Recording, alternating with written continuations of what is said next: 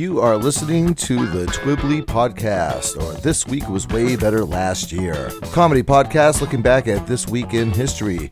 You can find us on Spotify, iTunes, Google Play, Stitcher, iHeartRadio, Podbean, or wherever you like to get your podcasts from.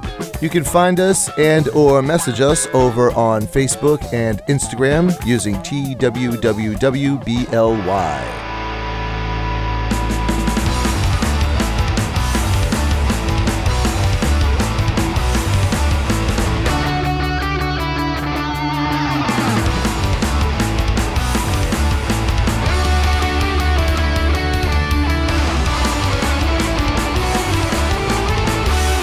All right, hey, welcome back to Twibbly, or This Week Was Way Better Last Year. And my name is Bill with one L. With me, if you think he's going to sit around as the world goes by, well, you're thinking like a fool, because in a case of do or die, ... it's Mr. Jeff McLarge. Ooh, I like that one. That's a good one. Yes, that's definitely me. It's definitely me this week, Bill. Oh, yeah? Why, do I have another thing coming? No, you don't have another thing coming, nor do you have an electric eye. But... No. But I'm the Anyway, no, I found myself for the last week living as if I was Neil from The Young Ones. A specific characteristic of Neil from The Young Ones. Now, I've already got sort of hippy-dippy tendencies lately. But what was Neil very well known for, especially in the episode Bored? He's a hippie. He hates machines. Oh, yeah, well, that goes hand in hand with hippies, yeah. With being hippie, right? I also hate machines, and let me explain why. Oh my God, are you Mike Pillow? Is that what you are? We're gonna class action lawsuit against all machines. Yes, no, it's not that kind of machines. It's the machines that are in my house. So technically, I guess it's not a machine, but my furnace is technically a machine-esque part. Machine-ish part. Machine-ish. Sounds like Sean Connery. Sean Connery talking about our high school. You're machine-ish, huh?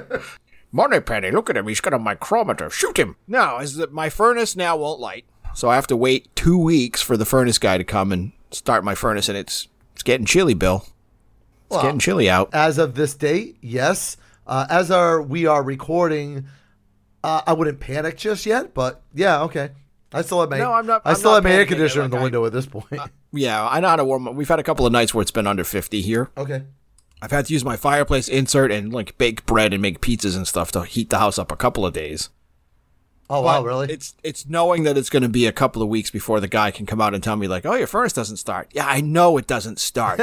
I do the thing that homeowners do, which is go and look at 150 YouTube videos and about fixing a furnace or diagnosing a furnace or bump starting a furnace, and none of them work. I always see those videos. You get the people with like, they got 2 or 3 ceramic plant pots there turned upside down with like 4 tea lights. He's like, yeah, I heat up my whole house with this. I'm like, oh, the devil's asshole. You're heating up your whole house with 4 tea lights. No, that's not the way it works. That's not how it works. Maybe you don't understand entropy. It's also not far enough in the year that I also have to do some more lawn work and cut my grass. So the same day that I go to test my furnace and the furnace will not light, I figure, well, I'll console myself by cutting the grass. My grass is pretty long. We've had a lot of days of rain. Yep. And my lawnmower won't start. No.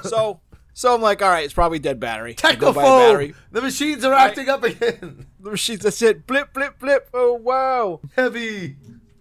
I put a new battery in, didn't fix it. I put in a new ignition switch today. I turned the key, it kicked over and started. Ha-ha! I turned it off. I told my son, hey, the lawnmower works now. The ignition switch was the thing. That was all I had to fix. You should go cut the grass now because it needs to be done. And now it won't start again. It won't start. It's just like I hadn't changed the ignition switch. I don't know what I did right before, but it's wrong now. And that's one of those things where it just seems like when one thing goes, they all go. Right. Yep. As of this recording, I still have my air conditioner, one of them, in my window. I haven't pulled it out yet because that one takes a little bit of work, so I'm not going to actually be able to do that probably for like another 2 weeks. And we've already had days where I've woken up in the morning just like with my finger inching towards the furnace button, like, no, resist. There's no need to be putting the furnace on. But it's been cooler when I wake up in the morning than how I keep the house during the winter. It was like 67. I usually keep it at, as Bill and Ted like to say, 69, dude. We had a couple of days last week where it was under 60 in my house on Saturday morning. Ugh. It's cold. Oh, New Hampshire. It's chilly. New Hampshire. No. So I'm like, let's throw the heat on. I got to test the furnace anyway. Went, changed the filter, did all that stuff, and no furnace, no light. Very frustrating. New Hampshire, live free or die of hypothermia. All right, before we get the show started, I do have my very popular and always well-received trivia question. Hey, Jeff. Hey, Bill. Do you have Twitter? I do not. I have it, but I've never tweeted, and I don't even know that it's still installed on my phone. I think I installed it when it first came out. Mm-hmm. It was like, oh, this is neat. Well, 140 characters. Screw this. Yeah. And then never touched it again. I have twatted in the past, which I think is the past tense. I'm not sure, but I have to censor that. Anyway, the little logo for Twitter is a bird because birds make tweet noises. Did you know that bird has a name? Like Bob or Frank or something? Or is it like the name of the bird the graphic was based on? The bird has a name. The mascot has a name. What is that bird's name? All right, end of the show. Yep. Guaranteed to not get this one right. Uh-huh. All right, but this is going to be the week beginning November the 7th, and because I gave you such a tough trivia question, Jeff, I feel bad. I'll let you go first this week. November 7th, 1962.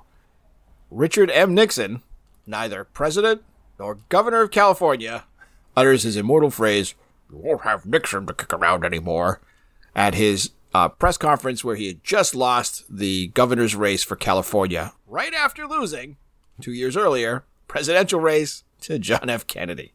Wow. So two-time loser Nixon gives the business to the press and then starts his cunning plan to, within 10 years, take the White House and have it for 2 terms, or almost 2 terms.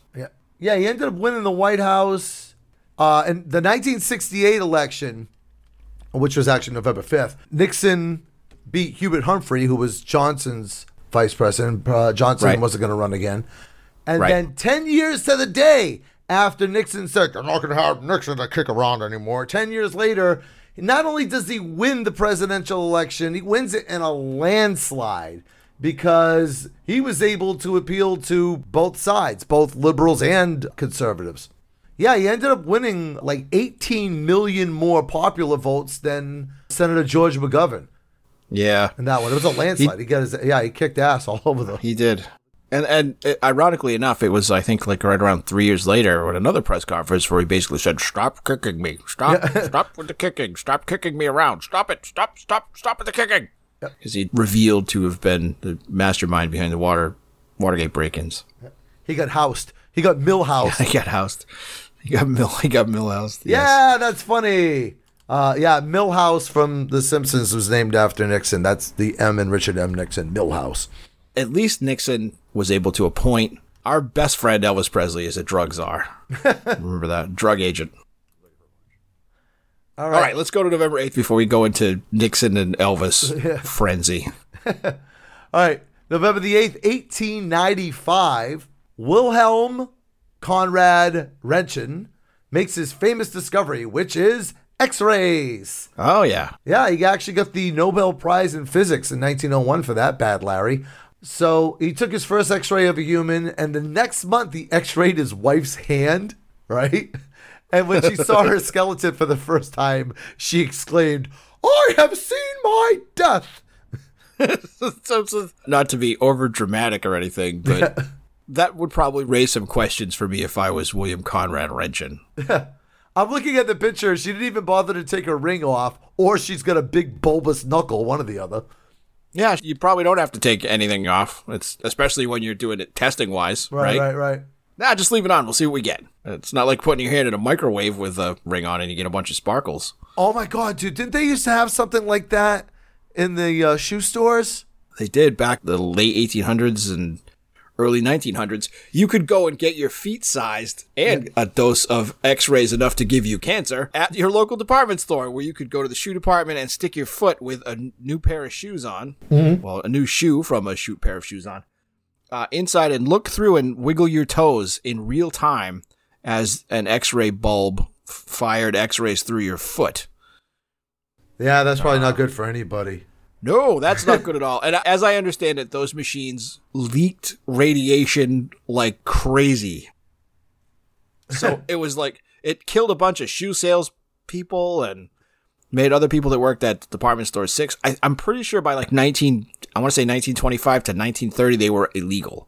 They were outlawed and had to be taken out. Boy, the turnaround at Fava is nuts.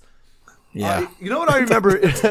Whenever I was about 22, I had possibility of having kidney stones, so I had to have like my innards x-rayed.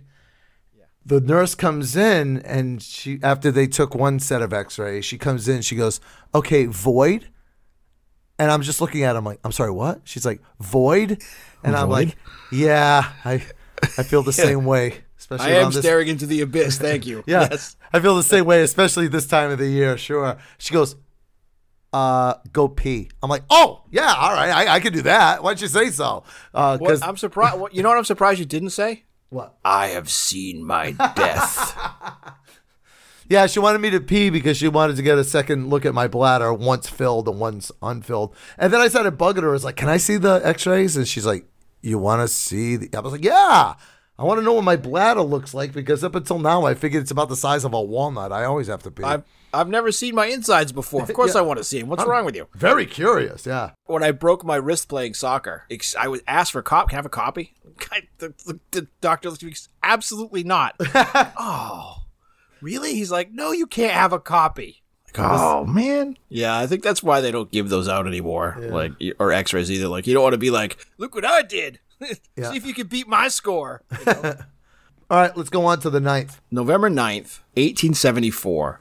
The Central Park Zoo hoax takes place. Central Park being in, of course, New York City. During this hoax, the New York Herald published a front-page story claiming that a mass escape of animals from the Central Park Zoo had taken place, including a rhinoceros and like a Cape buffalo and hyenas and lions, and that a bunch of people were eaten or gored to death, and that the governor shot and killed a lion, and the mayor was fighting off animals, and all this crazy stuff. Absolutely none of it was true. Right. But it caused I can't say it caused a sensation because I don't know that it did. It had at the end of the story that it was all a fabrication. Right. But I guess people being like people are like, "My God, there's animals everywhere," yesterday, and never read the whole story. So, what year was this? 1874. Oh, someone must have been like, "Mildred, come out of the kitchen. Only for a minute now. Look out the window. Check to see if there's a giraffe or something." Good heavens, see if the knickerbockers haven't been eaten by skunks. And I'm sure that, for people who finished the article were like, "Oh, haha, it's a joke." Yeah. I guess I have to go back to the radium factory and paint watch faces until I die. I got to go have my feet x-rayed. Right, exactly. Quick, hoist up the carriage. Let's go and look at the carnage around Central Park. And there wasn't any. I guess I'll just sit here in my easy chair and harumph. This is a time where, literary hoaxes like this weren't super uncommon. Edgar Allan Poe did a bunch of them. Right. And there were other ones that made it into the paper. I guess eventually you run out of talking about, corrupt politicians and garbage man strikes and other stuff. Top hats. Writers gonna be like, "You know what? I can't do another city council meeting, or I'm gonna go insane.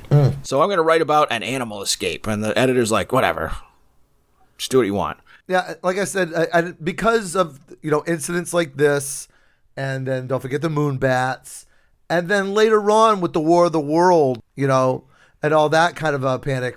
I think they basically kind of like had to dial it back because we found out that people by and large are really silly and stupid.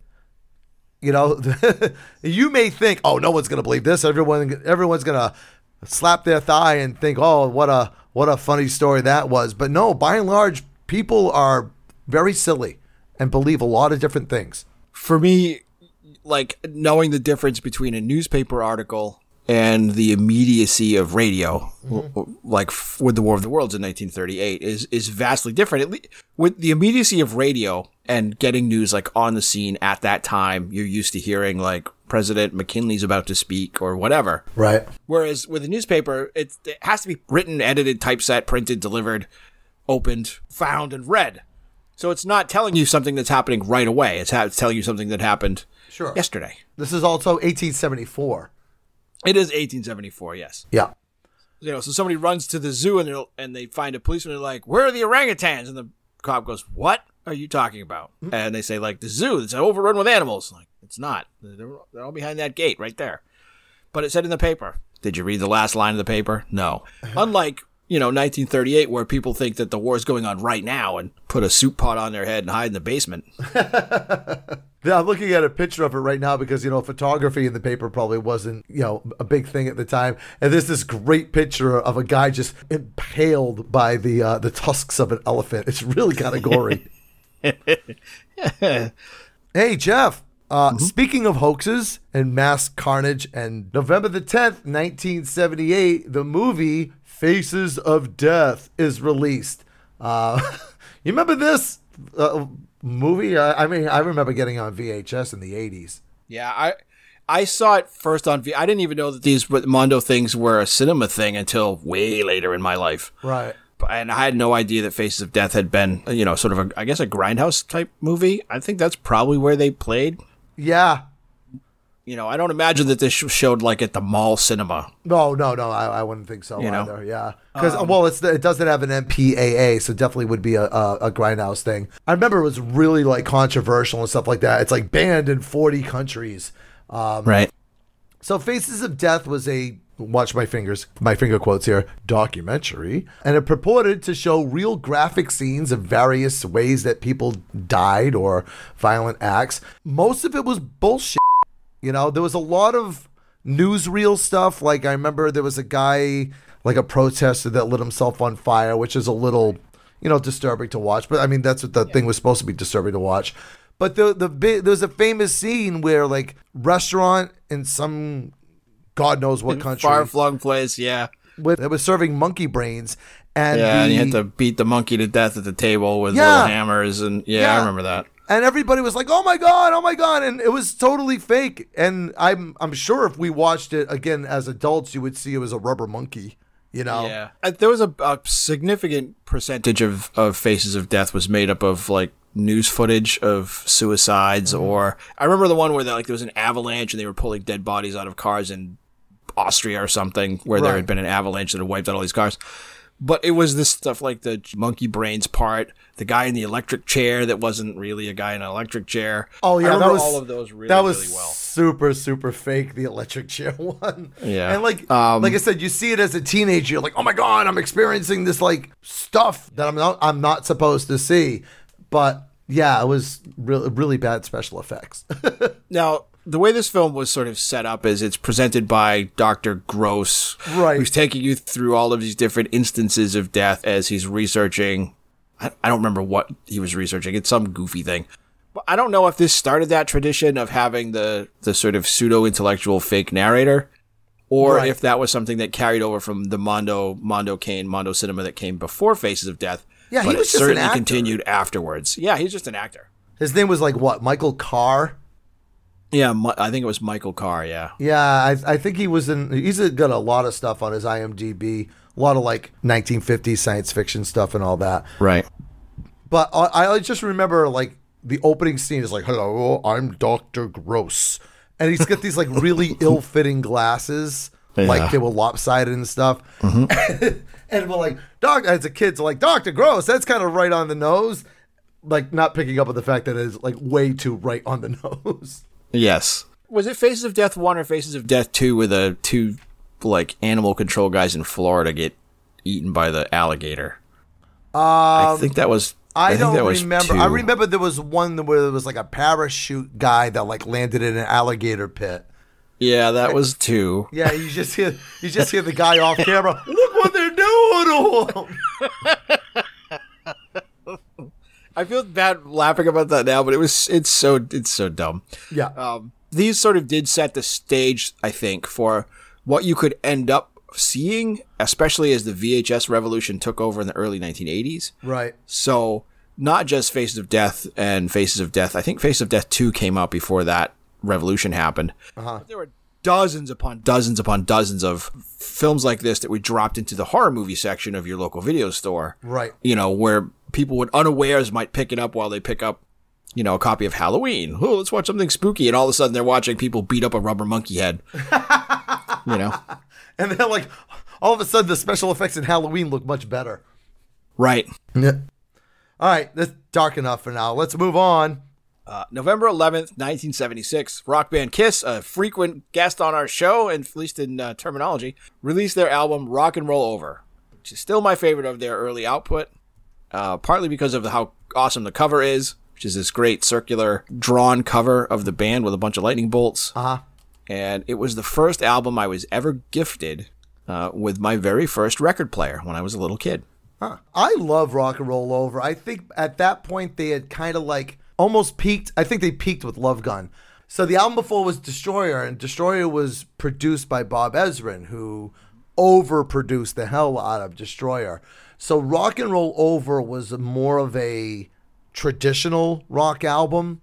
Yes. I remember reading or listening to interviews that Peter and Ace hated working with Bob Ezrin because he would wear a whistle around his neck and boss everybody around the studio. And, you know, they're all like, that's not rock and roll. So whenever they did Rock and Roll Over, it was a more of a traditional rock and roll, just call back to, you know, stripped down real easy stuff. There's only a couple of singles off this record, right? Calling Dr. Love and Hard Luck Woman. I think those are the only two singles. I mean, there's a lot of songs on here that would be played live. Ladies' Room was I love that song. Yeah, that's a great meet you in the ladies' room. Yeah, that's good too. Making Love was another one. One of my favorite Kiss songs on here never made it to any live sets that I'm aware of. It's a song called Mr. Speed. It's such a great song. Really overlooked Kiss song. There was a cover song available, and I don't remember who was in the video. It was like a bunch of guys from a bunch of different bands, but they all wore ski masks of their respective Kiss compadre or whatever. Oh. And all that. So the drummer was wearing a ski mask of Peter Criss, et cetera, et cetera, et cetera. I remember the drummer was Charlie Benetti from Anthrax, but I don't remember who the other guys were. And they did a cover of Mr. Speed, and it's freaking amazing and creepy because of those ski masks. Yeah, I'll have to look for the video. That's definitely something I would want to seek out now. Yeah. This record has my favorite of all Kiss songs on it, Hard Luck Woman. That's, I think, Paul Stanley at his best, writing for somebody who's not in the band and then having to do it in the band. So yeah, he wrote that song specifically. He daydreamed about it being recorded by Rod Stewart, and Rod Stewart wasn't interested. So they had Peter sing it because they were coming off the success of Beth from the last album. And Peter and Rod Stewart have very similar voices. They have that kind of like gravelly, I need a lozenge. Yeah. They absolutely do. And it's almost astonishing how it's easy to mentally map Rod Stewart's voice onto this song when Peter Criss is singing it. That's how close their voices are. Yep. So there was a Kiss tribute album called Kiss My Ass. Yep. Garth Brooks does a country up version of Hard Luck Woman that's actually really, really good. And they performed it on, I want to say it was Jay Leno, because I think Jay Leno was a big Kiss fan. They performed it on Jay Leno, and it was Kiss with Garth Brooks.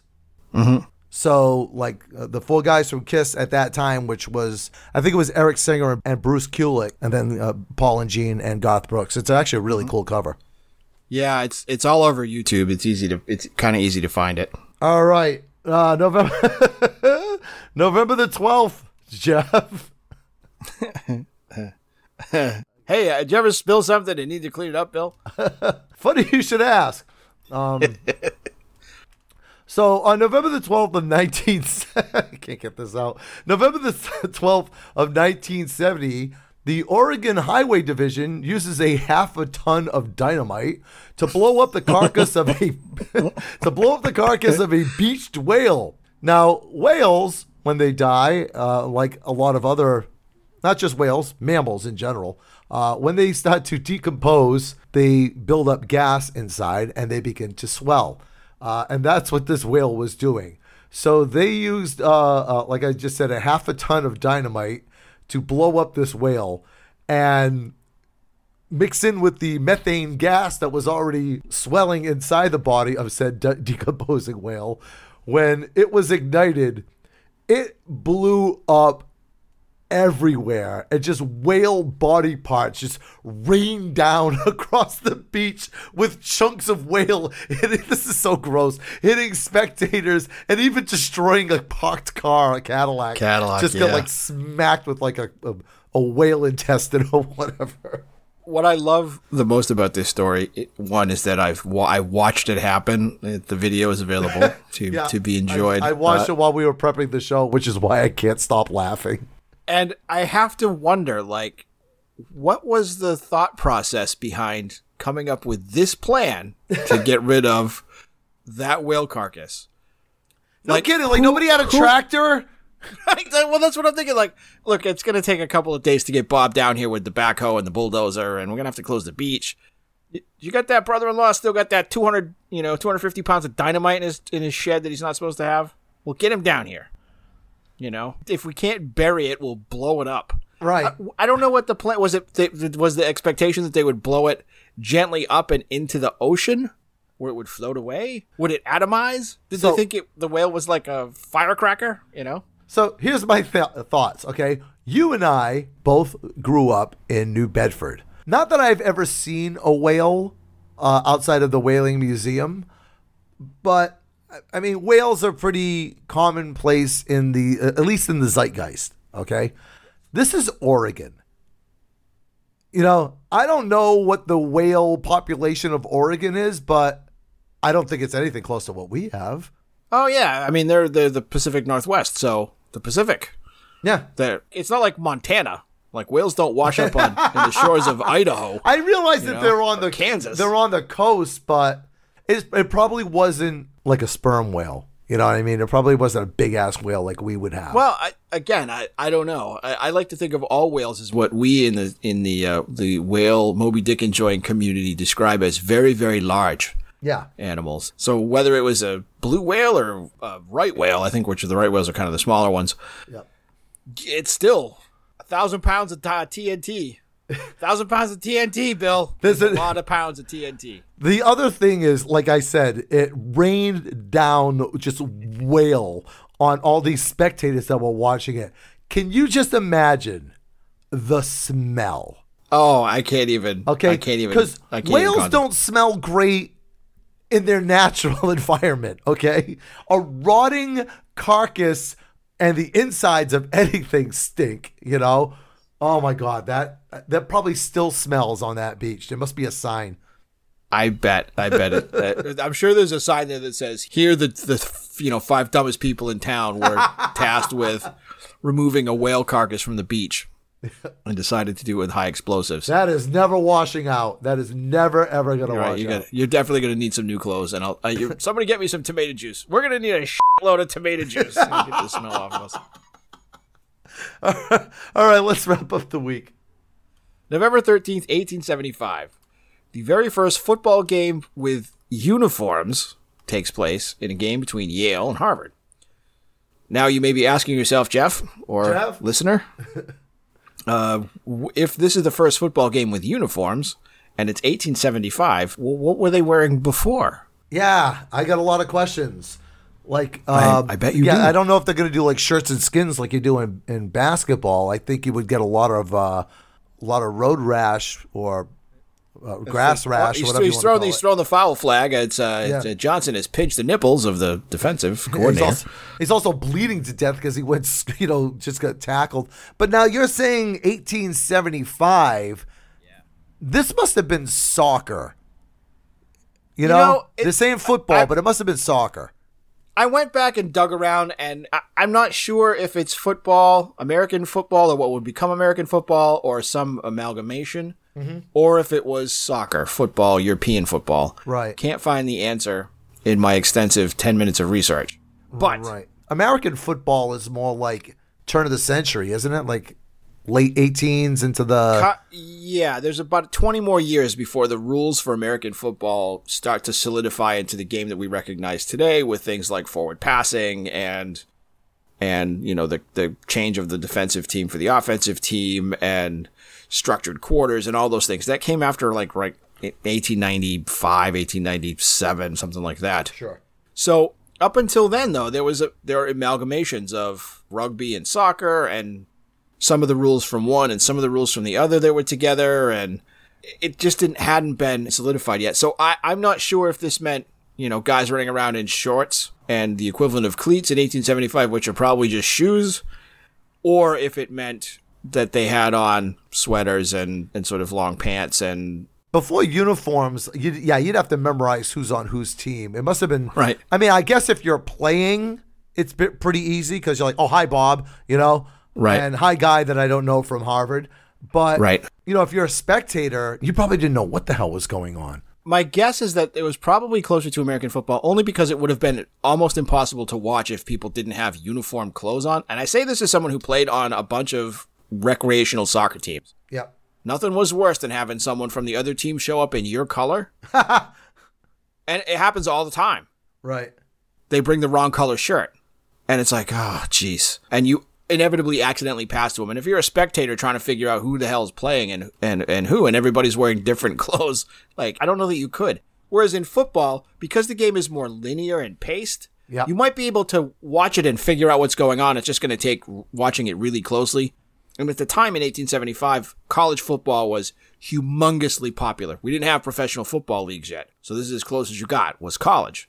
And the thing that makes this possible to be a foundational part of the game is that now I think that the people who report on the football game can understand better of what's going on, can identify by number who's on which team, can identify which team is moving up and down the field based just on the color of their jerseys and their pants. My last bit of info on this, I'm looking. The score was 4-0, which is what makes me think it's probably closer to soccer, because the only way to get the score of 4 in American football would be 2 safeties, which I doubt. Right, and that's using rules after 1890 something. Okay. So it's entirely possible that it was a single point to cross the touchdown line, assuming that's what they called it at the time. Again, I don't know for sure what rules these games were played by.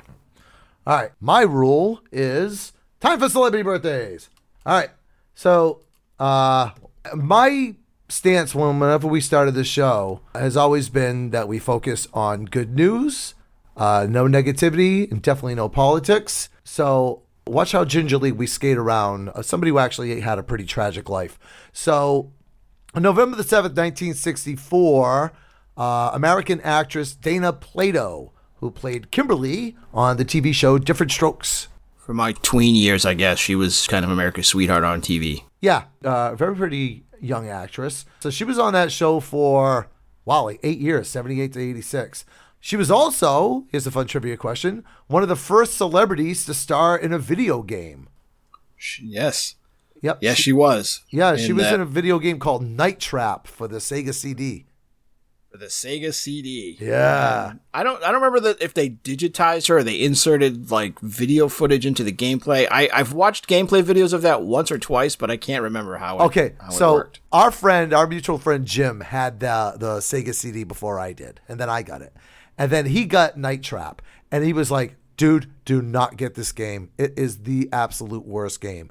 But it had full motion video, which was like really exciting to me. So I bought Night Trap, and holy hell, that game sucks canal water. And it was actually like controversial, and I think it was even taken off the shelves at one point because it was deemed to be too violent. Yeah, there's a lot of like implied violence, but there's actually no violence whatsoever. Yeah. I don't know. Video games from that time period are strange animals. Yep. Dana Plato left the world far too soon in 1999, and yeah, tough life, but she'll always be our Kimberly Drummond. See that? Good news, guys. All right, next up. November 8th, 1847, writer Bram Stoker, an Irish guy, also was a theater manager, authored the book Dracula, the story that modernized and set the bar for all vampire fiction to come afterwards. Right. I did the audiobook, and we talked about this on a much earlier show. I did the audiobook, because I don't have time to read, of Bram Stoker's Dracula, and I really liked it. I loved it had a very interesting narration where it was all a series of letters. Yes, I thoroughly enjoyed that book. Now, you're going to know more about this than I do because I'm not as well read as you. I'm going to assume that Bram Stoker has other books besides Dracula. Yeah, he wrote a couple of different books after Dracula. He wrote The Lady of the Shroud, which I've never read, and The Lair of the White Worm, which I haven't read, but I've seen the film version of. Oh, okay. There's some other stuff, some short pieces and essays and stuff. Cool. But nowhere near were those as popular as Dracula. Probably best known for the... Probably best known for suing F.W. Murnau for making an unauthorized version of Dracula. Right. Well, that was his estate. That wasn't him. He was probably dead by then, I think, right? Yeah, he was dead a few years earlier than that. All right, moving on. November the 9th, 1934, original host of the PBS show Cosmos, Carl Sagan, who inspired Neil deGrasse Tyson, who now inspires the world. Yes, Sagan was super inspirational. Cosmos was a great show on PBS. He also talked on a lot of public TV shows. I don't know if that's the right phrase, talk shows. Yeah. But news programs and chat programs and other things about the importance of science and ecology and looking to the universe and thinking about where we are. He is responsible for the naming of the pale blue dot photo. Yep. That has sort of revolutionized the way that humans see their place in the solar system. And like Neil deGrasse Tyson, after him, Carl Sagan had a very excellent way of taking unbelievably complex subject matter and wording it in such a way that you can understand. Yes, he made it accessible. All right, next up. November 10th, 1960, British writer Neil Gaiman, probably best known for the DC/Dark Horse comic series Sandman. Oh, yeah. Recently adapted on one of the streaming services. But he also wrote for Miracle Man, which is my favorite comic. He wrote the last few episodes of issues of that up. And he's written a bunch of books, including stuff that's been made into films like Coraline. Oh, I didn't realize he wrote that. Yep, he wrote Coraline. He also wrote the book Good Omens, which was also made into a series on one of the streaming services where an angel and a demon sort of pair up together to solve crimes. Oh. They don't actually solve crimes. I just actually, like you just mentioned Coraline, and I was just listening to a podcast where they were talking about the story of Coraline before it was adopted to a movie. And it was really interesting that children that read the story found it endearing and fun, and adults that read it found it disturbing and terrifying. Yeah, the quality of his writing comes through in a quote like that. So he really has a different impact based on the audience that's reading his work. He's an interesting guy. He's really interesting to listen to when he speaks as well. All right, moving on to November the 11th, 1948. A man whose name you might not recognize, but oh God, you're going to recognize his face. Vincent Schiavelli. Am I saying that right? He looks like a horse with a Larry Fine afro. Yeah. That's what I always think of when I think. I mean, I always knew him as that ugly guy. So he was the man with the sad eyes, the first recurring gay character on a network American TV show, a TV show called The Corner Bar, which I don't remember at all. I think it was I got it over here as 1972. So I would have been like in diapers. I don't remember that. Yeah, I wouldn't. I don't remember it either. But if everybody's still like, who the hell are you guys talking about? He was among other things, he was in One Flew Over the Cuckoo's Nest. He was the science teacher who just switched over to Sanka in Fast Times at Ridgemont High. He was Mr. Vargas, the biology teacher. He was the homeless ghost in Ghost. Mm-hmm. He was the math teacher in Better Off Dead. Yeah. Hey, you don't mind if I take her out for a day, do you? He's got a very distinct look. You know who he is the second you see him. Even though he's got a very unusual look, he's always a very likable character. Mm-hmm. Seems like a cool guy. He has a notable voice, too, which is, it's difficult to forget it once you've heard it. And I spotted him in the movie American Pop, in which he was just rotoscoped in. Oh, wow. As like another character. And I thought, I know that guy. That's the guy from Better Off Dead. Yeah. It's Vincent Schiavelli. Moving on. November 12th, 1970. Figure skater Tanya Harding. More infamous now than famous. Yeah. Although she's played by Margot Robbie in I, Tonya, which sort of looked at the path her life took up until the fateful knee whacking coming up to, was it the 96 Olympics? Yeah, I think it was 96, yeah. Yeah, she had a rivalry with Nancy Kerrigan, and then she and her boyfriend kind of like got this plan to take Nancy Kerrigan out of the game by whacking her in the knee with an asp. As with many plans that seem like they come off the back of a Bazooka Joe comic, this one went about as well as one that would have come off the back of a Bazooka Joe comic. Tanya lost her ability to skate professionally in like all the associations and Olympics. I think she still skated though, because I remember she like messed up and she asked the judges if she could start over, and people were like, this girl's lost her mind. You can't start over.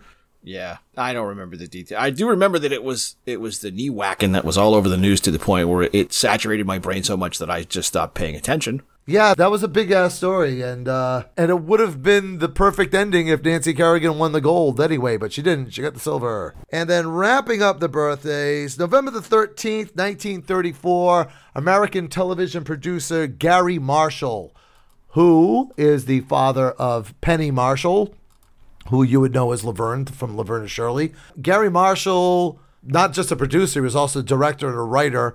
He was responsible for the Dick Van Dyke Show, The Odd Couple, Happy Days, Laverne and Shirley, etc., etc., etc., etc., etc. Yeah, he also sometimes showed up in programs, not necessarily the ones that he produced, Yep. but ones where Penny Marshall was a character, Sure. or a player. Yeah, later on he was making movies. He made Pretty Woman with Julia Roberts. You may not know his face, but you definitely know his work, that's for sure.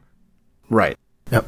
One thing he does not have in his writing credits is he has never written The worst song ever. All right, young Jeffrey, what do we have in the canon for this week's worst song ever? In the canon this week, we have a band that started in the early 1970s and fell into sort of the American hard rock scene, defined some of it, I think, as far as fame goes, and set a lot of standards for bands that would follow. And then, due to lineup changes and other things, sort of disappeared in the early 1980s. But their singer at the time carried on making the most boring, bland, and nutless adult contemporary pop music in the history of the world.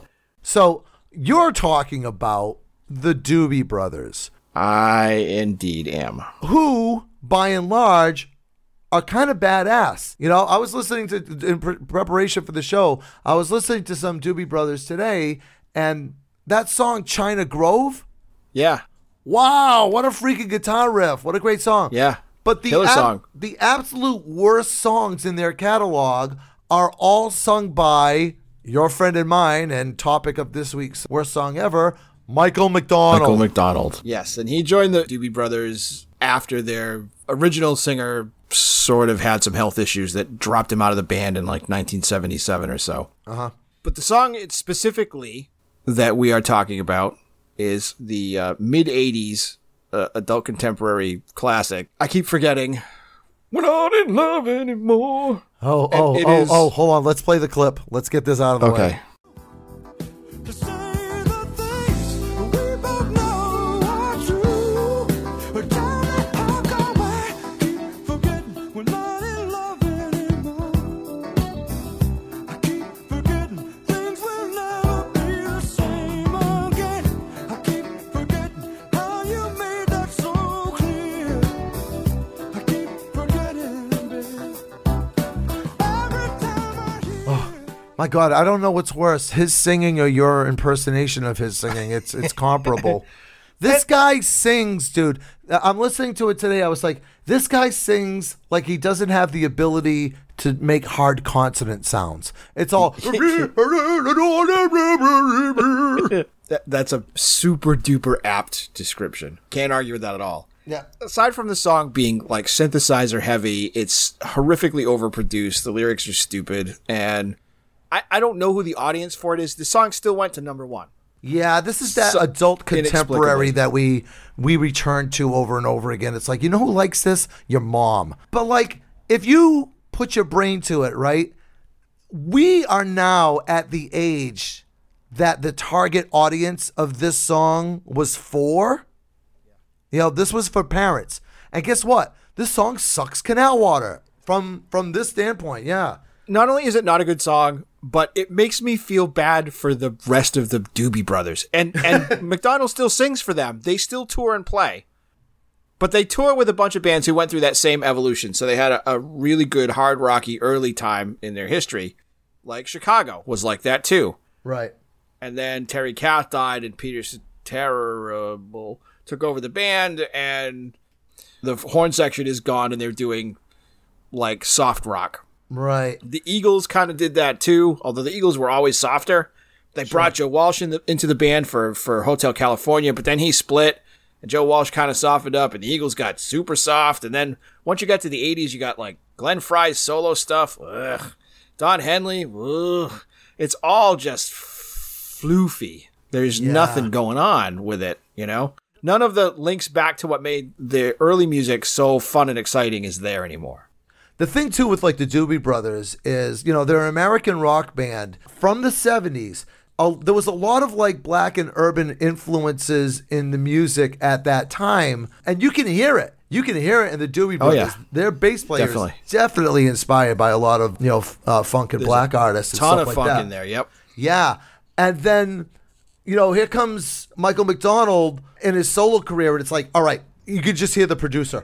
Let's imagine this. Let's imagine this, Mike, okay? We're going to take Doobie Brothers music, but remove all of the black and urban influence we can, and we're just going to make this as white as possible. What do you think, Mike? And Mike goes, and I think that's a yes. I'm not sure. It's also the style of song that would be the Doobie Brothers' only #1 hit, which is the execrable 1980 or so, What a Fool Believes.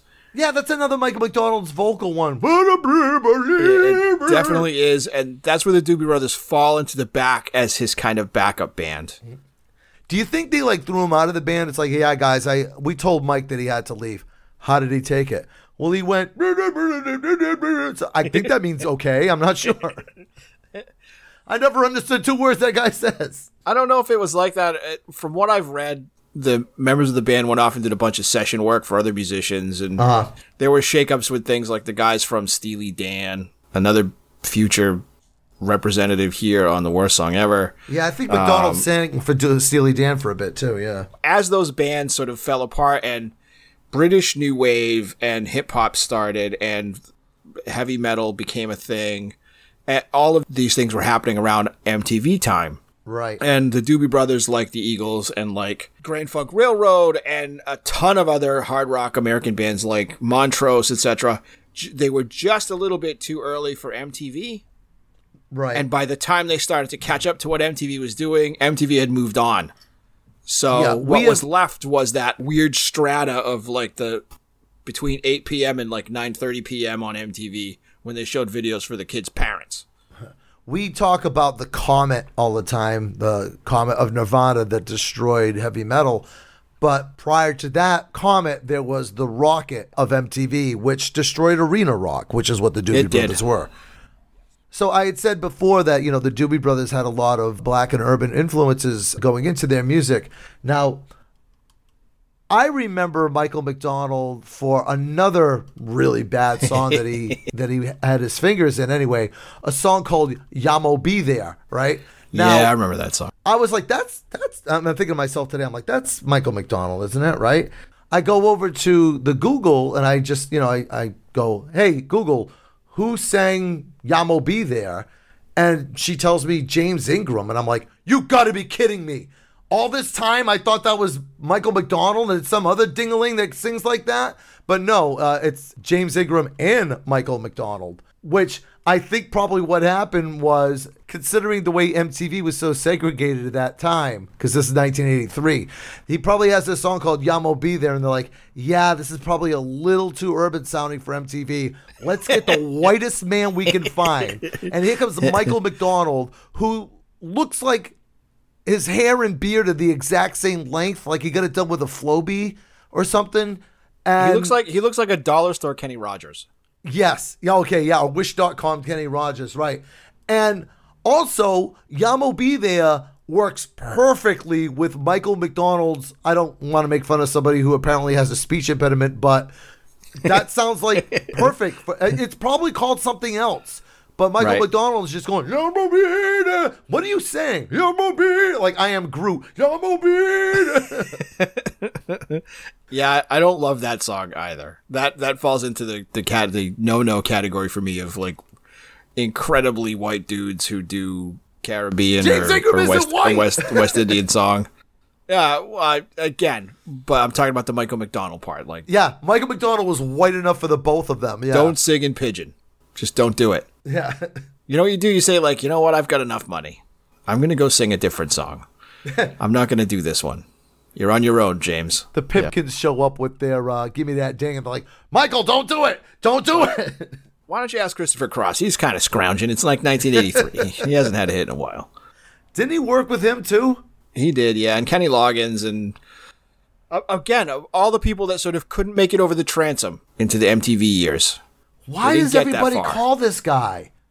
This guy sings like he's got marshmallow stuffed in his mouth. Maybe he's wicked nice. Could Maybe be. he's like, give you the shirt off his back, that Michael McDonald. He's a great dude. It works for I scale. asked him just to listen to my record, and then he sang on it. And now it sounds like terrible. But, you know, he put in all kinds of time. Maybe he works for really cheap. Like, we would get the Ike Gets, but we didn't have the $1.25 an hour to spend on him. Right. I just asked him what he was doing. He said, yeah, we'll be there. And I thought, I don't know what that means. But then he was at my house. He just showed up.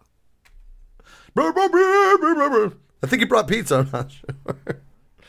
All right, before we wrap up the show, young Jeff. Uh-oh. Yep, I have the very popular and always well-received trivia question. I asked you a question at the beginning of the show, Jeff. I asked you the bird, which is the logo and I guess mascot for Twitter, has a name. What is our friend the bird of Twitter? One who tweets. What is his name? It's not. I'm not going to ask this as a question because it's not Jeopardy. I have no idea. Therefore, I will say Tweety. That is a horrible guess.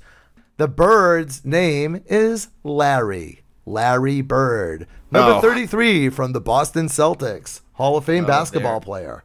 There's a thing I didn't know until just now. I couldn't have got that if there was money riding on it, just so you know. That was a good trivia question. Yeah, whenever they said Larry, I was like, Larry Bird? Really, guys? Really? You're going to go that on the nose? But there it is. Yep, Hall of Fame basketball player Larry Bird. The Twitter bird is named after him. So that's a thing. Yeah, if I ever start a communications platform that ultimately ends up with 1 billion users on it and it has a little animal for its mascot, I will name it Bill with one L. Muggsy Bogues. All right, but that is going to wrap up the show for this week. We will see you back here in 7 days. Say good night, Jeff. Good night, Jeff. Bye, everybody. Bye, guys. A special shout out to James Costa for our theme music. Thank you for listening to Twibbly, where This Week Was Way Better Last Year. You can find us or message us over at Facebook or Instagram. Just look for Twibbly. That's TWWWBLY. Remember, Robert Hayes from Airplane listens to Twibbly, and I heard he got George Zip to subscribe after Macho Grande.